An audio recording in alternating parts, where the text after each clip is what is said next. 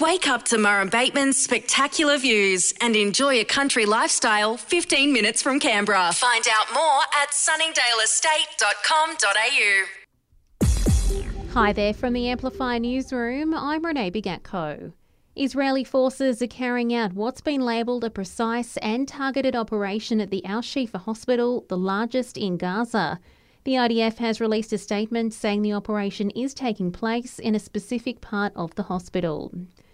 Australia's spy agency is pointing the finger at China over a spike in cyber attacks.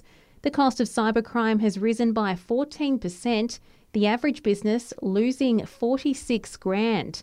AFP Cyber Command Scott Lee says there's an attack every 6 minutes. The cybercrime environment continues to escalate. It's increasingly challenging and complex for us in terms of our response. We've now got over 50% of the Australian population who have had their personal data compromised. A cash boost to help ease cost of living pressures for social housing residents in the capital. Over $35 million will be spent on energy upgrades for 5,000 public homes to keep residents warmer in winter and cooler in summer.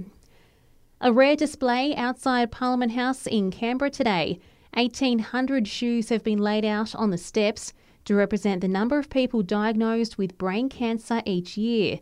Chair of the Brain Tumour Alliance, Craig Cardinal, hopes it brings more awareness to the disease and more funding. 1 in 5 people will survive to 5 years. Most people, most common brain cancer, are dead in 15 months. The problem is that those statistics have not changed more than 1% in 30 years. Matilda has been dubbed Word of the Year off the back of our women's soccer team's soaring popularity. The ANU's National Dictionary Centre picked the name, highlighting Matilda mania that erupted during the FIFA World Cup this year. Director Dr. Amanda Laugerson says the word Matilda means so much in Aussie history. Going back to Matilda for the swag, the song Waltzing Matilda, and the kangaroo mascot at the Brisbane Commonwealth Games. So it had this long history that also connected it to the story of Australian English. Canberra's newest radio station, Nige, kicks off today with no ads, no requests, just Nige's favourite music. After 25 years in radio, the capital's favourite announcer is finally getting it his way. He says if you don't like it, he doesn't care. Yeah, you're the listener. It's in the title. All you have to do is listen, friends. Let me choose the music. And as I've said before, if you don't enjoy the music that I'm playing, well, that's your problem, not mine. You can listen to Nige 24/7 online and on digital radio. And we've heard from 2 of Matthew Perry's co-stars from Friends following his death last month.